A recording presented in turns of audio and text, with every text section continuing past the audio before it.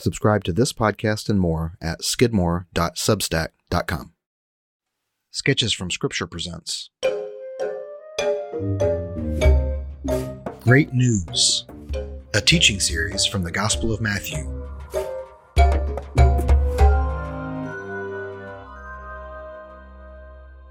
The Jewish nation had put their trust in the God of Abraham, the law of Moses, and the kingdom of David. But by the first century, they were under Roman rule, their moral culture was eroding, and it seemed their God was hidden away behind gates and curtains. Suddenly, an unknown manual laborer from a small village hits the streets with a fantastic announcement.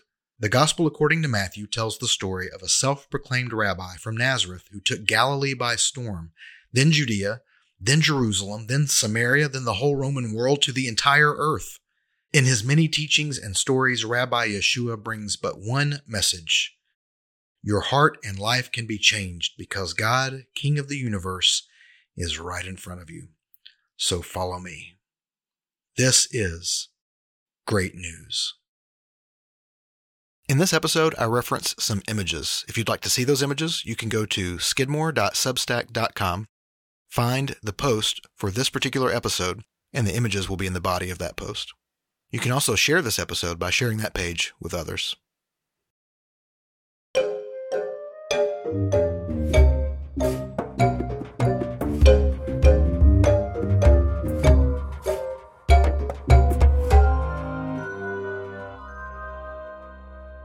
Jesus came to challenge the ideas that the religious people had. Sermon on the Mount really illustrates that very well. We went through in depth all the different sections of the Sermon on the Mount, how it really takes people from a religious mindset, changes their mind. Remember that idea of repentance is about changing your heart and mind, about turning around, going in a different direction. And Jesus says, turn away from even religiosity, not just from sin, but even from this narrow religious thinking, and understand what it means to be a child of God, to be a son or daughter of God, to be a disciple, to be someone who follows Jesus. This is what Jesus says to his disciples. Matthew 4:19, follow me. I'll make you fishers of men. We'll see it again, those words, follow me, in this section that we'll look at tonight. Just for time's sake, we're not going to read all of Matthew chapter 8 and 9. Instead, we're going to just look at it section by section and sort of talk about the implications of everything that you'll see there. So keep this in mind. Coming out of Sermon on the Mount, we've got this idea of religion versus discipleship, because the people of the day, they believed in God. They showed up at the synagogue. They obeyed the rules. They did what they thought was enough. They did what they thought was required of them in order to be in God's good graces. And Jesus comes with new teaching, which isn't it sounds new on the surface, but really it's the original teaching at its core.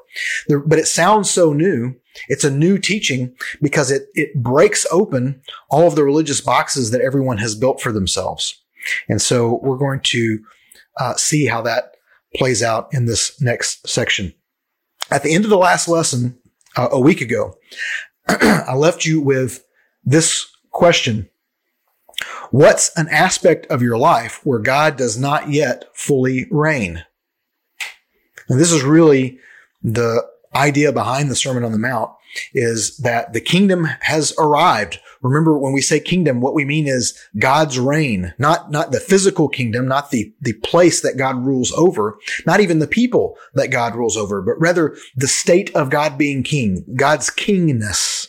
The kingness of God has shown up, has arrived, is near, is at hand. It's right here. It's in front of you, right?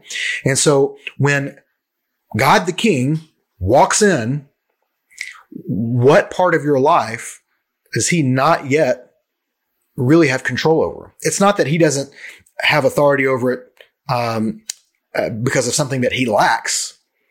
You know, in an existential way, he has authority over it because he has authority over everything. But maybe we've taken a part of our life and it doesn't behave as if God is reigning over it.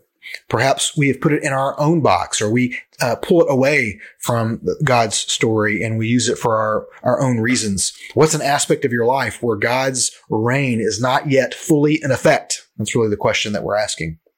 I hope that you thought about that since the last time that we were together. I really want these questions to be something that you put on a Post-it note and put it on the bathroom mirror, or you screenshot on your phone as the question is on the screen like it is now, and you put that as your lock screen, so that every time you open your phone, you see it. But do something where this question will stay with you, will keep going on in your mind, and you'll keep asking yourself this question and constantly assessing, doing self-assessment. Remember, these questions are not to point at somebody else, right? Jesus makes a big deal talking about judgment and judging others, and be careful to judge others, right? So the point here is self-assessment. How can I take these ideas? How can I take these thoughts? How can I take these teachings? How can I take this scripture and point it at myself, not to condemn myself, not to get down on myself, not to be angry at myself, not to realize what a loser I am, but how can I shine light into the darkest places of myself to find where is it I have not yet let God's reign come in and make everything new, come in and change everything. Remember, this is great news. This isn't about ruining fun. This isn't about finding out what a terrible person you are. This is about the reign of God showing up and changing everything and making you totally new, making you brand new in every possible way. And so the last thing we want to do is keep some dark corner hidden away where God is not able to come in and make everything new.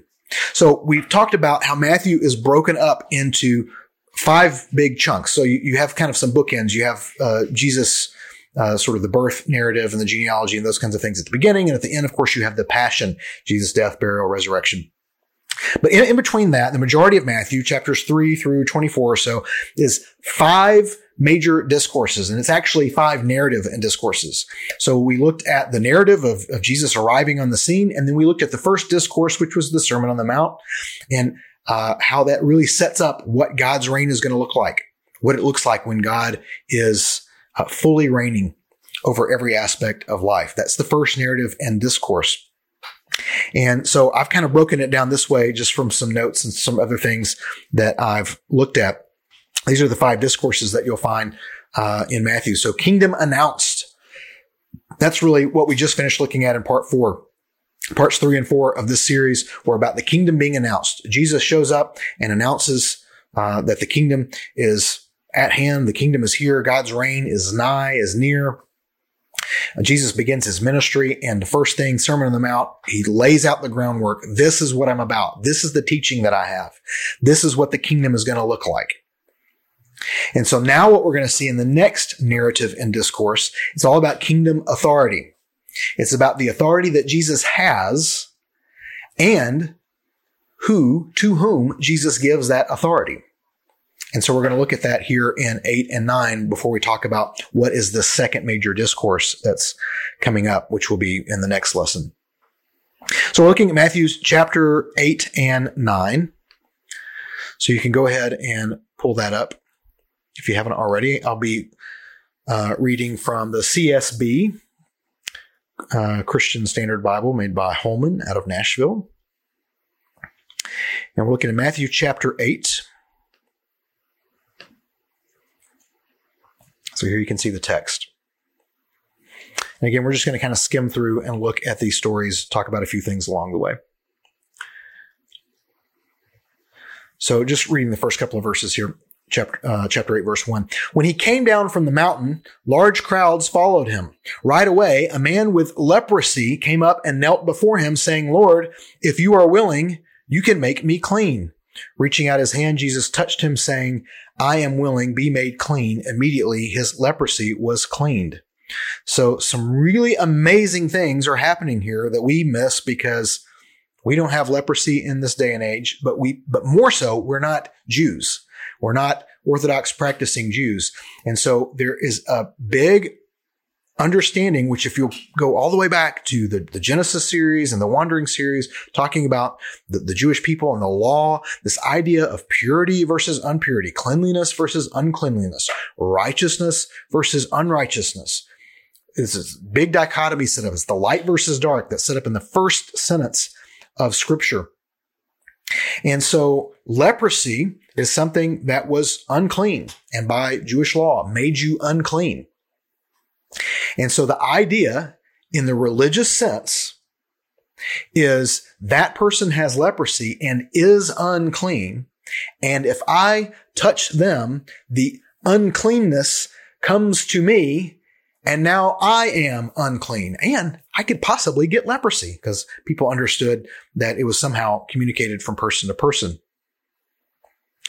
And we're experiencing a great deal of this right now, aren't we? With our current situation, we know that there's a virus out there that is making people very sick, and it's making some people, they're being hospitalized. Some people are dying because of this illness. I've had some friends of friends and some friends that have lost relatives due to this illness. I've got friends that are sick with it right now that have got some pretty severe symptoms. And so this is a real prescient idea for us to be thinking about. This idea that here's somebody that has some uncleanness, and if I touch them, the uncleanness comes off of them and onto me, and now I also am unclean. So when Jesus comes down from the mountain, remember, it's that Moses archetype again. He goes up on the mountain and he delivers the law, right? The Sermon on the Mount is sort of the new teaching. So now he's coming down from the mountain and the large crowds are there. And right away, the first person that greets him, the first individual that is mentioned besides Jesus, is a man with leprosy. This is the uncleanest, the uncleanest of the uncleanest, right? So here you have this man with leprosy. He comes up, he kneels before him, he says, if you're willing, you can make me clean. Notice the faith that this man has. He doesn't say, well, I heard about or whatever. He said, in fact, I believe this is the first clean healing like this that we'll see specifically. I could be wrong about that. But this and the stories that follow are all a lot of healing type stories. And this is the first in this section. And he says, if you're willing, you can make me clean. Notice he doesn't say, if you are willing, you can heal me. Which obviously healing him would eventually make him clean. There's laws about skin diseases. And if the skin disease goes away, you go and show yourself to the priest. And after a certain amount of time, you're considered clean again. But he doesn't say, heal me. He says, make me clean. And so Jesus turns the idea of cleanliness on its head in this way.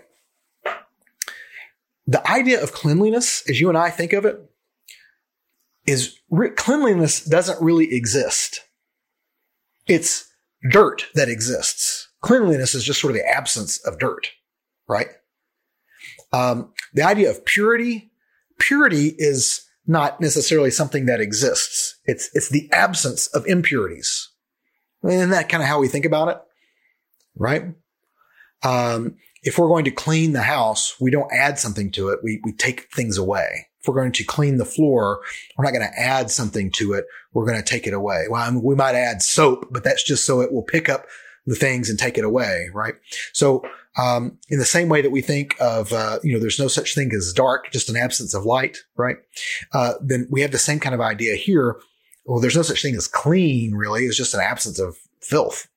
There's no such thing as purity. It's just an absence of impurity. Jesus turns that idea on its head by being the contagious one in this scenario. So you have the man with leprosy, something that was considered highly contagious, and ritualistically, biologically, spiritually was unclean. But when Jesus touches him, the thing that you shouldn't do, because if you touch somebody with leprosy, now you're unclean. Jesus touches him, and rather than the uncleanness going from the man with leprosy to Jesus, instead the opposite happens. Cleanliness goes from Jesus to the man with leprosy in such great supply that the man is healed and immediately made clean. So do you see that again in the text? I know this is a lot of explaining for a very short amount of text, but it sets up all the other texts that we're going to look at. He comes down from the mountain. A man with leprosy comes up, kneels before him, saying, if you are willing, you can make me clean. Reaching out his hand, Jesus touched him, saying, I am willing, be made clean. Immediately his leprosy was cleansed. Then Jesus told him, see that you don't tell anyone, but go show yourself to the priest and offer the gift that Moses commanded as a testimony to them. And so Jesus here following Torah law, following the law about skin diseases. Because remember what he said in the Sermon on the Mount. I didn't come here to abolish the law. That was a rumor that was going around in the early days of the church. Jesus came to get rid of Judaism and the law. And Jesus says, no, I came to fulfill it. And I came to fulfill it in such a way to show that purity is what's going to be contagious when I'm around. Cleanliness is what's going to be contagious when I'm around. Righteousness is what's going to be contagious when I'm around. Faith is what is going to be contagious when I'm around. That brings us to our next story. The centurion. Centurion comes in, says that he's paralyzed in terrible agony. Jesus says, am I to come and heal him? This is amazing. Lord, the centurion replied, I am not worthy to have you come under my roof, he says in verse 8. But just say the word, and my servant will be healed. For I too am a man under authority. There's the word. That's what we're talking about, kingdom authority. Having soldiers under my command, I say to this one, go, and he goes. I say to another, come, and he comes. And to my servant, do this, and he does it. Hearing this, Jesus was amazed and said to those following him, truly, I tell you, I have not found anyone in Israel with so great a faith. Now, imagine that. Imagine you're one of these people following Jesus. You're in the crowd following Jesus. You've heard the Sermon on the Mount. Maybe you're Peter. Maybe you're Andrew. He called you out of the boat. You're there with him. You see this centurion who may be a Gentile, may possibly be a Gentile. He might be a Jewish person, someone in Herod's army. Herod liked to use the Gentile terms for his soldiers as well. So it's difficult to say for sure whether he was Jewish or Gentile, but certainly not part of the Jewish religious community, Jewish religious community. And he appears to sort of be new to Jesus, meeting him here for the first time.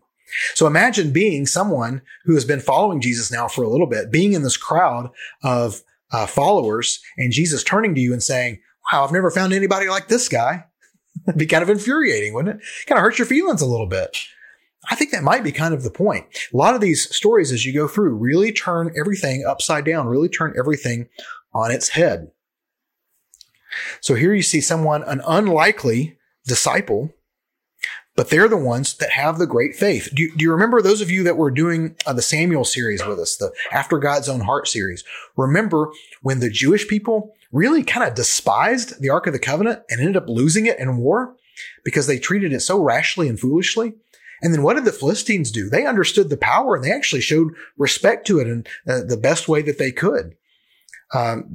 Long enough to get it out of their city anyway. But the story sets up, as many stories in the Old Testament show, that when God's people are off doing their own thing, off doing their sinful thing, many times it's the Gentiles, it's the people who aren't God's people that do the right thing. Think of the story of Jonah. You have Jonah, the prophet of God, that doesn't want to do the right thing.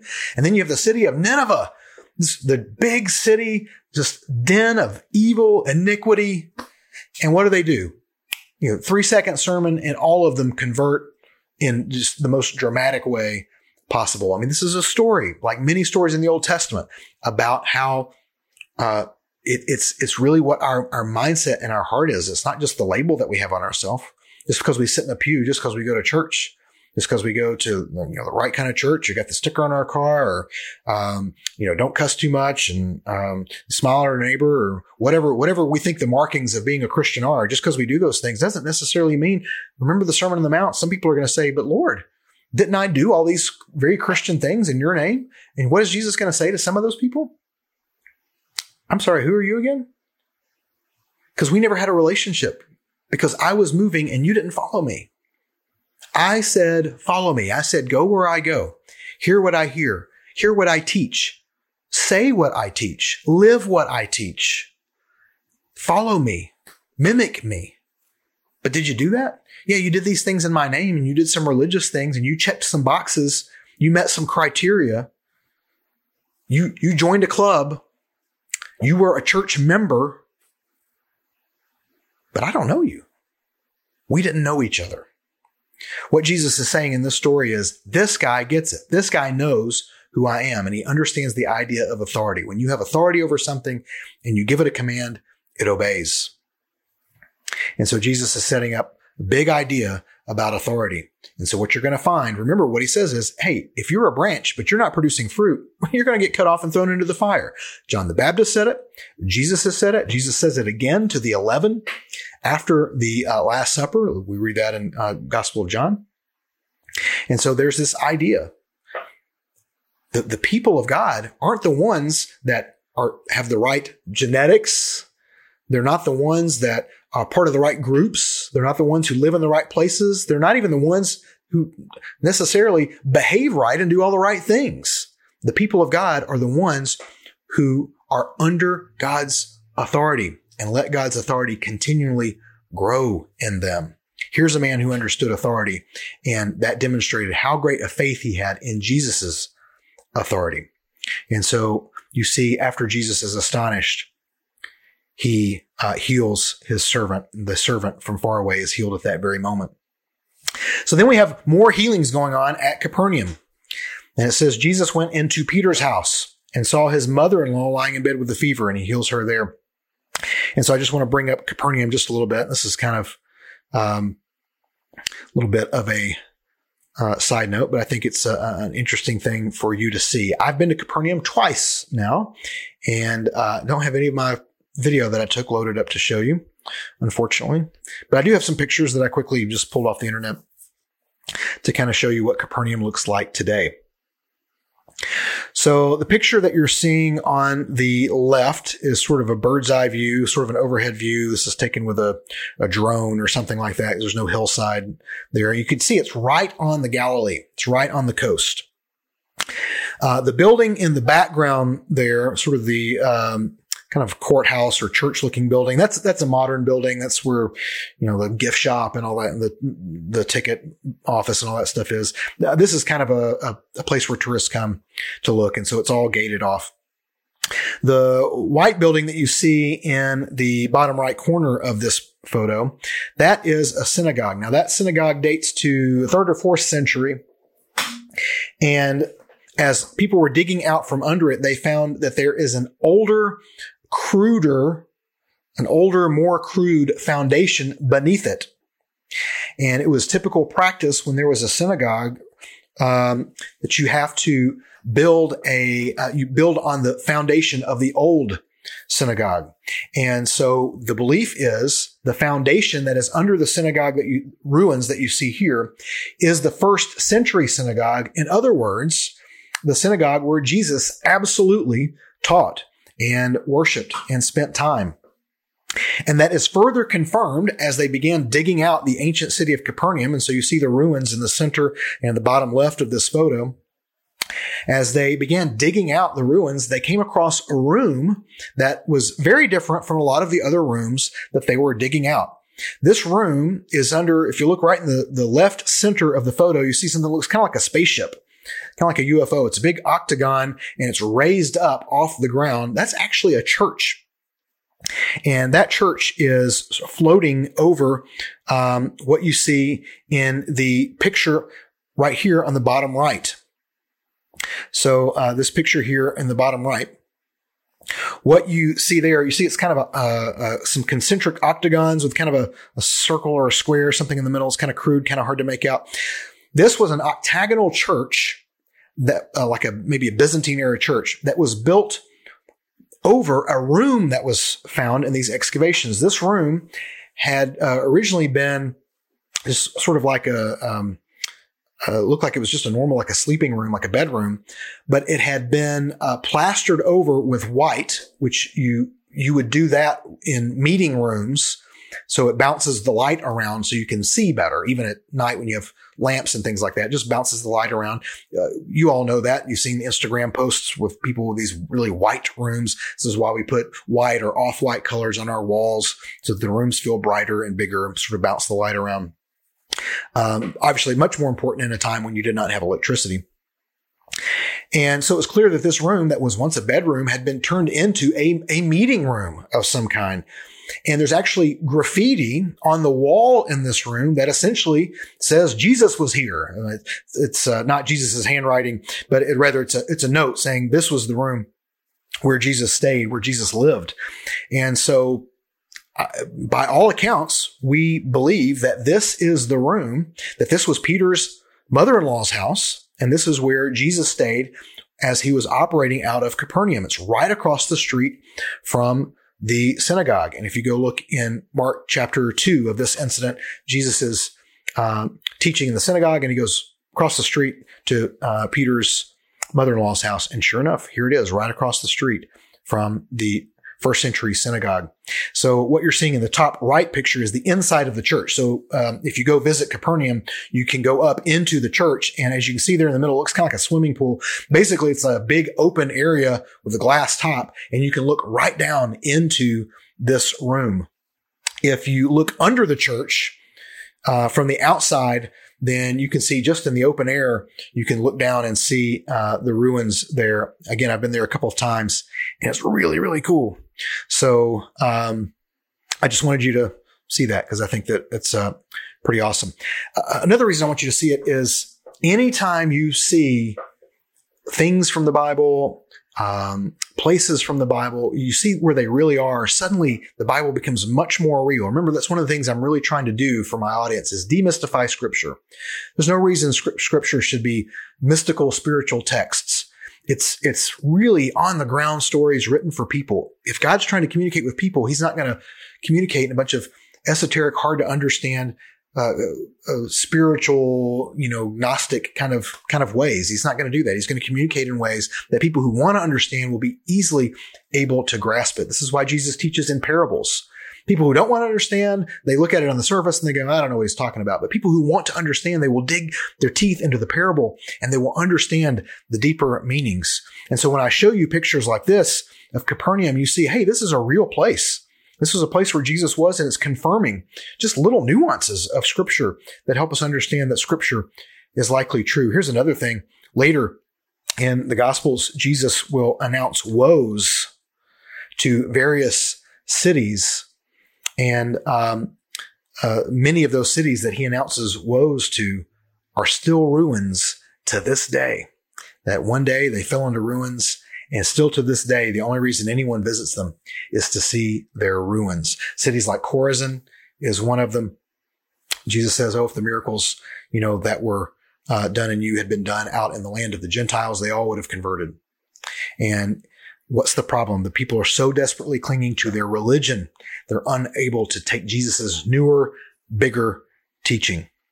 So let's continue seeing this demonstrated over and over again. You may find some of the things that I'm saying a little hard to grasp. But as we see these stories told over and over again in these two chapters, I think you'll start to understand what we're getting at here. So after these healings at Capernaum, again, this is Jesus' sort of base of operations in the Galilee. Notice once again, we have a prophecy from Isaiah talking about the suffering servant. Then we get to verse 18, and we see this large crowd, and he's trying to get away from them. And we have some people. So one of them is a scribe. So again, it's a very religious person, someone who's dedicated their life to the work of the Lord. Approaches Jesus and says, "Teacher, I'll follow you wherever you go." And rather than Jesus saying, "Great, hop in," or "Come on," Jesus gives him kind of a really downer warning. Sounds like foxes have dens and birds of the sky have nests, but the Son of Man has no place to lay his head. Jesus is letting this scribe, possibly a young man, Jesus is letting this man know, following me is serious business, and it's going to cost you everything, including the things that you think are basic necessities, like a place to live. Now, many of you listening would consider yourself faithful to Jesus. Has it cost you your place to live yet? I cannot say that following Jesus has cost me my place to live yet. The idea of following Jesus costing me my home is a little terrifying. It's really scary. But that's what Jesus says. Hey, you want to follow me, man? I'm homeless. That's what it means. And if you consider somebody who's a scribe, somebody who was part of the religious structure, remember the religious structure was not just sort of a side note in Jewish culture. I mean, that was the heartbeat of the culture. Their Supreme Court was their religious court, the Sanhedrin. Their king was really tied in with the theology. Think about King David, right? It was really tied in with the spiritual worship and the temple and these kinds of things. And so the idea of religion was very much tied into status in this first century culture. And Jesus is saying, hey, you're a scribe and you have status. And if you want to follow me, you're going to lose all of your status. Are you willing to do that? Notice it doesn't give the answer that the man gives. We don't know if the man ends up following Jesus or not, because that's not the point. The point is, will we follow Jesus? And so we're left with the question in our own mind. Another person wants to follow Jesus, but he says, first, let me go bury my father. But Jesus told him, follow me and let the dead bury their own dead. This seems like a very callous and insensitive response to someone that wants to follow Jesus. But let's look and see really what's going on here. So the way of Jewish burial in the first century was to have a period of time that was sort of the main funeral. This was 7 days. And so you would wrap the body in a lot of spices and perfumes, because as the body decays, it's going to smell bad. We know that when you smell any dead animal under your house or in the road, you know how quickly the smell comes. The same thing happens with the human body. And so, if you've seen this on any kind of true crime or, Law and Order or whatever, then the neighbors will notice the smell of this dead body, right? Or Silence of the Lambs, where they peel the body bag back and they all have to put the sort of the menthol, on their lip to bear the smell. So, we put perfume and spices on bodies, so that it covers up the smell. We put them in a grave slot, which could be like a bench, or it could be like a kind of like a tube going back where you sort of slide them in, almost like not to be crass, but like a pizza oven or something. It's like a domed, when it's flat on the bottom, and you slide them in, and the body stays there. And the tomb is not just like in the side of a mountain or something like that. There's a cave that's either naturally formed or been dug out of the side of the mountain. And in the cave, there are multiple little rooms. And in those rooms is where you have the grave slots. One place that you can see this is in the Church of the Holy Sepulchre in Jerusalem, which is built on the spot that many believe, and which I believe is Calvary, where Jesus was crucified, and the site of his tomb, which is just a few feet away. Again, confirming the events of Scripture. A large sort of mini church has been built inside over the place where Jesus was supposedly buried. But really, that's sort of the first grave slot in the tombs that were found and has been dug out to kind of build this church on top of. But behind there's a room where there are a couple of empty grave slots that have been left untouched for 2,000 years. And you can go in that room and see what those grave slots are like. It's quite possible Jesus was buried in one of those very slots. Really remarkable thing to think about, that you can just go and touch. You can get in the slot. Nothing prevents you from climbing in there yourself and experiencing the very place possibly where Jesus himself was buried. Remember, he wasn't put in a coffin with dirt poured over him, but instead he was wrapped with spices and perfumes by Joseph of Arimathea and Nicodemus, put into this tomb that was meant for rich people. It was owned by Joseph of Arimathea. No one had ever been in it before. Again, that idea of cleanliness, purity, righteousness, being treated like a king. Nicodemus, he brings, I think, 75 pounds of spices, that's how you bury your royalty. That's not how you bury a homeless, self-proclaimed rabbi from Fishertown, from Galilee. And so the body would lay in a grave slot for 7 days. The family would come and visit often, stay down there almost around the clock, and mourn and cry together, and just spend a heavy period of time in grief. And then they would leave. And then you would have, a year later, you would come back and you would collect the bones. And you would put the bones in what's called an ossuary. And so an ossuary is just a stone box. And so here are examples of some ossuaries. Lots of times, like this one here, which I think is called the Caiaphas ossuary. And so I believe it's the one that the Caiaphas of the Bible was buried in, his bones were in. But you see it's very highly decorated and ornamented. The one on the top right that you see is more plain, but you see the basic shape. And then just under that, you see that same ossuary with a human being there, so you can get a sense of the scale, how big these are. And so obviously they're not big like a coffin because all you're doing is putting bones in it. All the again, if you'll forgive me, the flesh, the meat has rotted away, skin has rotted away. So all you have left is just the bones, and they're not attached. All the tendons and everything are gone. And so not being underground, it decomposes very quickly.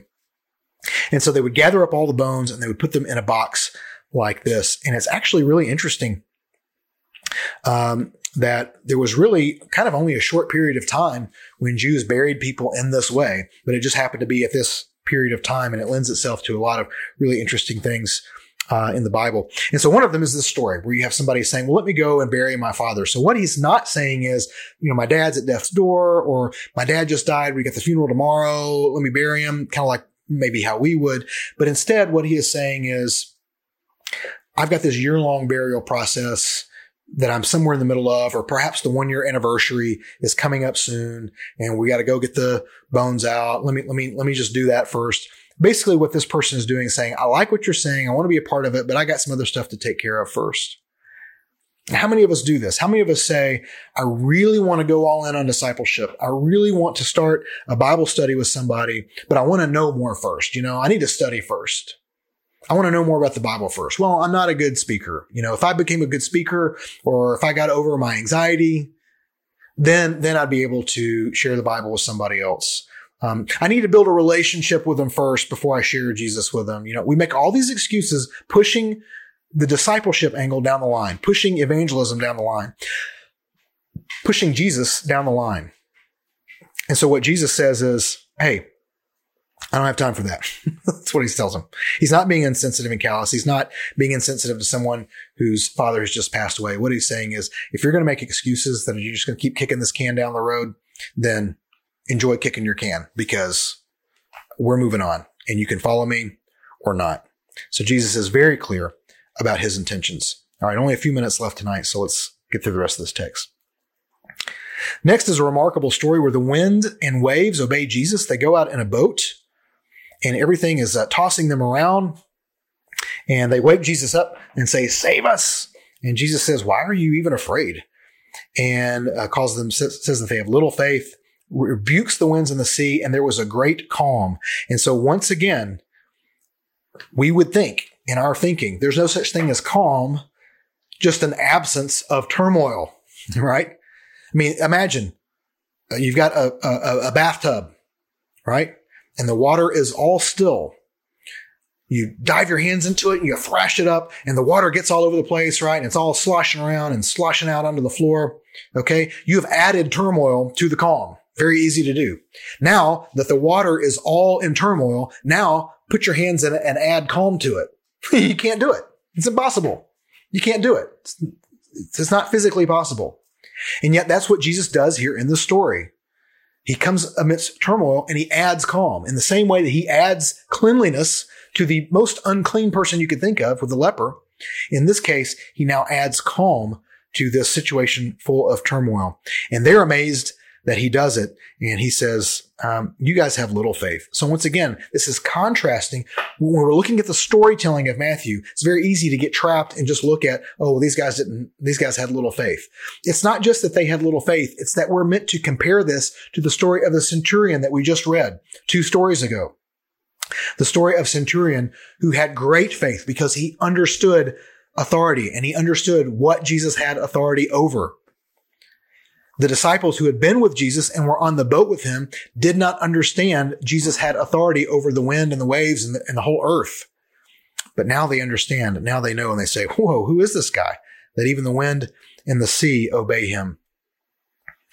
Now we see some demons driven out by Jesus. So they come over to the region of the Gadarenes, and there's some demons, and these demon-possessed men.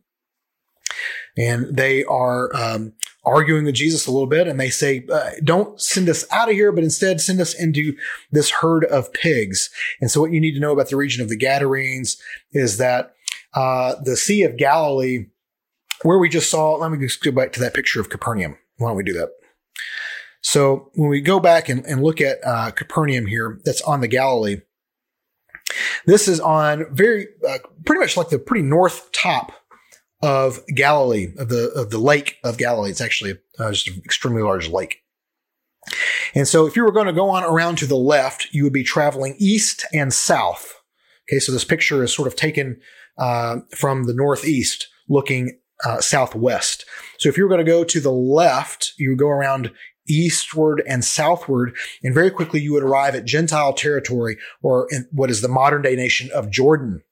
So Israel is on the north and west and south side of the Sea of Galilee, but the east side is the nation of Jordan. The east, the Jordan River goes right out of the southern end of the Sea of Galilee and makes a dividing line between Israel and modern day Jordan. And it was pretty much the same at that time, that things on the east of the Jordan was Gentile territory. Remember, they crossed over the Jordan to get into the promised land. So everything west of the Jordan was, God's people's territory.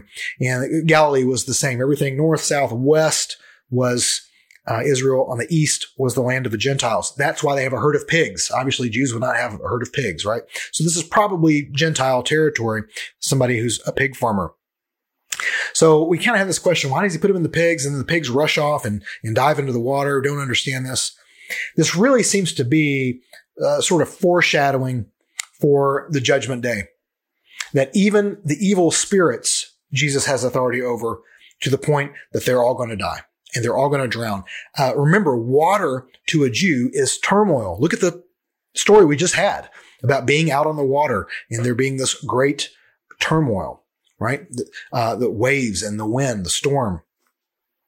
Go back to the language of Genesis 1. And as God's Spirit is hovering over the face of the deep, the abyss, the tohu abohu, the topsy-turvy, right? The churn, the darkness, the ocean. These ideas are all symbolic imagery to a Jew, to an ancient Jew, for evil, chaos, unrighteousness, hell even. Jesus talks about hell as a great lake, like a fire, but he talks about it as a lake, right? And so by casting the pigs into the abyss, he is saying, I have authority even over evil spirits. So going back then to our text, just recapping everything here in chapter 8, Jesus has authority over uncleanliness. Jesus praises the faith of someone outside the religious community, and even really discusses that in detail here. Notice what he says: thrown into the outer darkness, where there'll be weeping and gnashing of teeth. It sounds just like where he cast these pigs, right? We see the healings at Capernaum, and we see that he's driving out demon-possessed. He's healing people who are sick. That was sort of his base of operations. We see the cost of following Jesus. People do want to be disciples. Jesus tells them what it's going to take if they really want to do that. And Jesus has authority even over the physical forces. And now here he has authority over the spiritual forces by driving out these demons. Let's move on to chapter 9. So now we have a really remarkable story. So he gets in the boat, he crosses over, he comes to his own town. Just then some men brought to him a paralytic lying on a stretcher. Seeing their faith, Jesus told the paralytic, "Have courage, son, your sins are forgiven." So this would be showing, if it were true, that Jesus has authority over sin, that Jesus can forgive sin. At this, verse 3, some of the scribes said to themselves, "He's blaspheming." Well, why is that? Because the only person who can forgive sins is God. Everyone knows that. The only person who can forgive sins is God. When Jesus says that he is forgiving sins, he is saying, I am God. I have the power of God. I have the authority of God. Anyone who tries to tell you that Jesus never thought he was God has not read Scripture. It's just an impossible belief to have if you know anything about Jesus, what he taught, or the Scriptures that were written about him. Here you see right away, immediately, the scribe's first thought is, well, he's blaspheming. He's saying that he is God, that he has the power of God. Perceiving their thoughts is what the next verse says. How could he do that? If he weren't God, how could he know what they were thinking? Perceiving their thoughts, Jesus said, "Why are you thinking evil things in your hearts? For which is easier, to say your sins are forgiven, or to say, get up and walk?"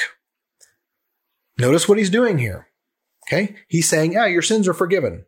They say, well, he's blaspheming because he's obviously not God. Jesus has no way to prove the man's sins really are forgiven. So he says, which is easier, to say your sins are forgiven or to say to this crippled person, get up and walk? Well, to say your sins are forgiven is easier to say because there's no way to prove that right or wrong. But if you say get up and walk, you can prove that authority because the guy either gets up and walks or he doesn't. So forgiving sins is easier to say, because who would know? But no one would say get up and walk because then it would expect to be proven. And so what happens? But so that you may know that the Son of Man has authority on earth to forgive sins. Then he told the paralytic, get up, take your stretcher and go home. So he got up and went home. When the crowd saw this, they were awestruck and gave glory to God who had given such authority to men. There's that word again, authority. Going on, the call of Matthew. As Jesus went on from there, he saw a man named Matthew sitting at the tax office and said to him, follow me. And he got up and followed him. This is the very Matthew that we believe composed or compiled this very gospel, which we are reading. And Matthew's a tax collector, and Jesus is reclining in the house with tax collectors and sinners. And the Pharisees see this, and they ask Jesus' disciples, why does your teacher do this? Why does he do these evil, unclean things? Why does he eat with tax collectors and sinners? When Jesus heard this, he said, it is not those who are well who need a doctor, but those who are sick. Go and learn what this means. I desire mercy and not sacrifice, for I didn't come to call the righteous, but sinners. This is a big statement that really ought to challenge us, those of us who are Christians. If you're not a Christian and you're listening to this, this is the great news for you. Those of us who are Christians, this is a warning. Because again, we think we're on the in crowd. We think we're part of the team, right? We're the religious people. We talk real good and we're real nice to people and we don't do too many bad things. We don't cheat on our taxes and we stay in the little box that we've made for ourselves religiously. What Jesus is saying is, hey, if you got it all figured out, you don't need me. But I'm going to go to the people that need me more than anybody else. In a time like now, it's very frustrating to watch the news, watch people destroying things, setting things on fire, espousing all kinds of worldviews that are just so backwards from what Jesus teaches. And I have to think those are the very people Jesus would seek out. When we watch the news, are we disgusted? Do we feel hateful? Do we feel resentful? Or do we pray for these people? I have to confess, I've not been doing a lot of praying for the people that I see just destroying things. People that don't think like me, that think the opposite of me, that think things that I know are destroying our culture, or destroying the kind of things that Jesus would teach about. When I see them, my first instinct is to be angry. My first instinct is to push them away. You see what Jesus does? Jesus goes into their home and he says, follow me. He doesn't go there to participate in the things that they're doing. In fact, he goes to challenge their worldview. He goes to challenge the things that they're doing. He's going to get them to stop destroying themselves and others and instead learn what it means to follow someone who makes all things new. That's what he's doing. But he goes to where they are and he loves them and he calls them and he says, follow me. And when people chastise Jesus for doing this, he says, you better learn what it means that God desires mercy over sacrifice. Did God command sacrifices? Absolutely. Why? So that people would learn the cost of their sin. Because when they can learn the cost of their sin, they can repent. And they can live in a way that makes things new and not destroys things. And so when people don't have good news, when people don't have the law, when people don't have good teaching, when people don't know Jesus, Jesus goes into that place and he says, I have great news for you. You don't have to live like this anymore. You don't have to be angry anymore. You don't have to be hurt anymore. You don't have to be scared anymore. You don't have to experience gender dysphoria anymore. You don't have to be confused about your sexuality anymore. Your family, you don't have to hurt from the brokenness of your family anymore. The hate between your friends and your brothers and your coworkers and your boss. You don't have to experience that anymore. The sins the addictions that you have, the things that are tying you down, the things that you reach out for to give yourself a little salve, a little pacification because everything in life hurts. You don't have to live that way anymore. If you follow me, if you leave all that behind and you follow me, I will change you into something new. Not only will I change you into someone who knows how to live outside of those things, because Jesus has authority over all of those things. You're now part of a kingdom that has authority over all of those things. Not only will you live in that kingdom and find joy and find release and find freedom, but I will change you into someone who goes out and finds other people who are in the situation that you are in, who they themselves right now are enemies of God, and you will turn them into sons of God. I will show you how to do that. If you follow me, I will change you so that you will go out and you will save other people's lives. You will save other people's souls. Jesus is doing the soul saving. God is doing the life changing, but he's putting the responsibility in your hands. I am changing you into someone that goes out and seeks and save the lost. That's what I do, Jesus says. And he says to you, I will change you into someone who does that. So, fellow Christians that are listening to this, I got to ask you, of all the religious things that you're doing, of all the church services that you're streaming or attending, or you're part of a worship band, or whatever things you got going on, how much you read, all the catechisms you've done, or whatever, all the rites you've participated in, all the places you visited, whatever, all the religious stuff that you got going on, I have to ask you, have you gone to the people that you hate most and told them that there's good news in Jesus Christ and loved on them until it cost you everything? Because if you haven't done that, I have great news. You can start right now. You can start now. It doesn't matter how old you are. It doesn't matter how long you've been a Christian or how short you've been a Christian. You can start right now. You can change your mind. You can turn around. You can turn your thinking around. And you can be someone like Jesus who loves enemies, desires mercy, and seeks people out so that you can show them the love of Christ. Let's finish our text. There's questions about fasting. John's disciples, the Pharisees, asking, how come these people fast, but your followers, Jesus, your disciples, don't fast?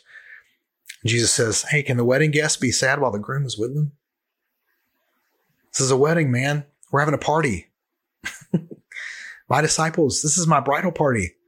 Have you ever been to a lousy wedding? Have you ever been to a boring wedding? Even the worst weddings are like, at least you get a good story out of it. It's like they're kind of fun. Jesus is saying, we're having a party, man. There's no fasting right now. Now there will be a time for fasting, and they will fast then when I'm taken away. But right now we're having a party. Then listen to what he says. No one patches an old garment with unshrunk cloth, because the patch pulls away from the garment and makes the tear worse. And no one puts new wine into old wineskins. Otherwise the skins burst, the wine spills out, and the skins are ruined. No, they put new wine into fresh wineskins, and both are preserved. It's kind of a head-scratching response to this thing about fasting. What is Jesus talking about? What Jesus is saying in summary is, the teaching that I have is more than teaching. It's not rules. It's more than rules. You've understood that being a Jew, that being a follower of God, that being religious is this big. I'm here to tell you it's way bigger than that. And if you try and take what I'm doing and cram it into your little box, it's going to rip. It's going to burst. You cannot contain this. And your attempts to cram your religiosity onto the party that we're having, it's not going to work. You cannot fit what I'm doing into your small-minded religion.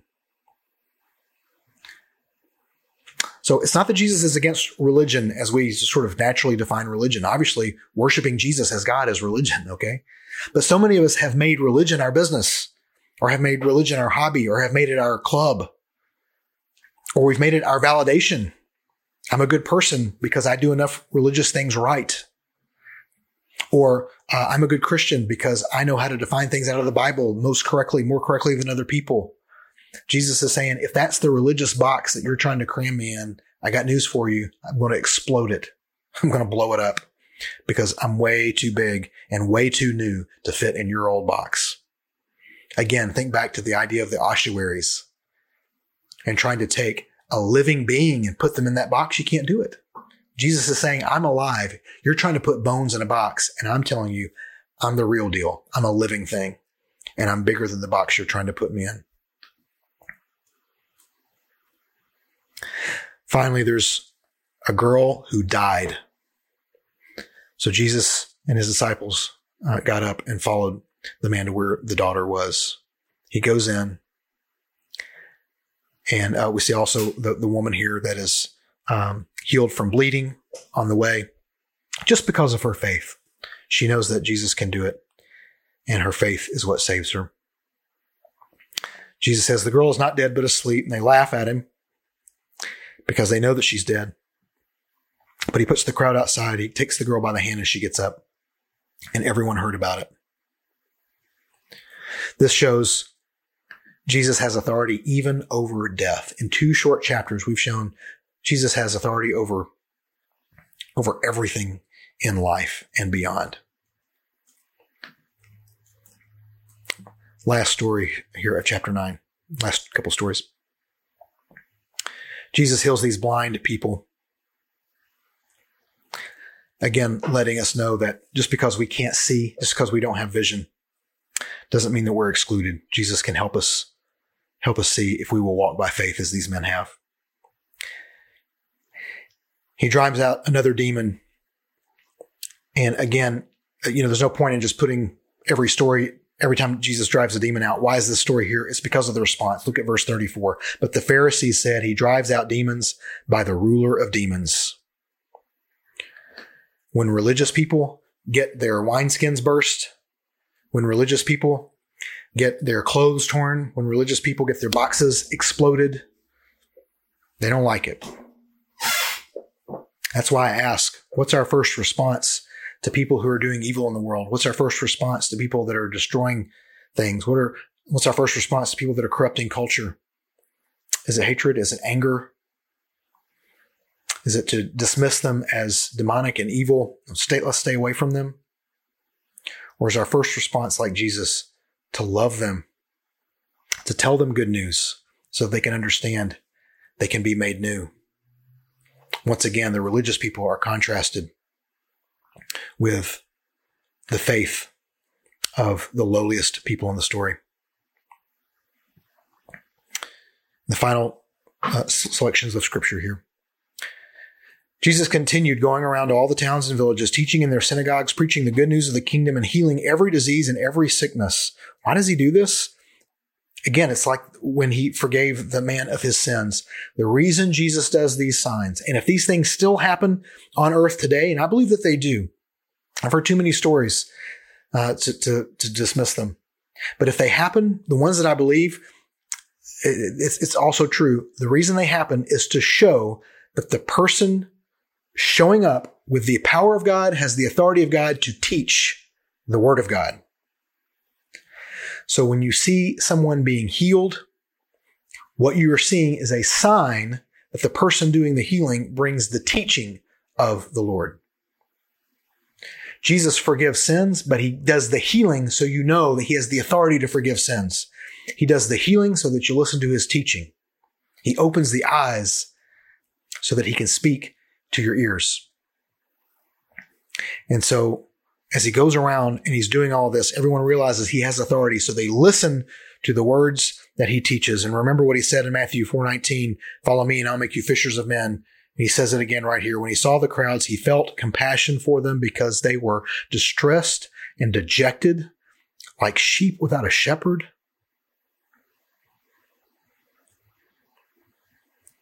When you get on Twitter, when you get on Facebook, when you turn on the news and you see people distressed and dejected, do you have compassion for them? Do you feel pain with them? Do you suffer with them? Do you understand that they're sheep with no shepherd? Then he said to his disciples, the harvest is abundant, but the workers are few. Therefore, pray to the Lord of the harvest to send out workers into his harvest.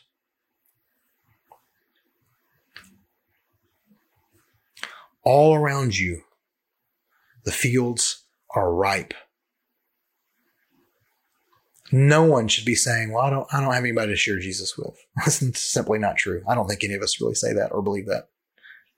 We know the fields all around us are ripe. The question is, are we going to let Jesus change us into a disciple who goes out and makes other disciples? Are we going to let our old religious world get exploded so that we can participate in the greatest party of all time? A party that is full of love and healing and making all things new. You're invited, but will you let go of everything in order to follow him? Sketches from Scripture is a production of Parabolos, the production company of author and filmmaker Paul Andrew Skidmore. Subscribe to this podcast and more at skidmore.substack.com.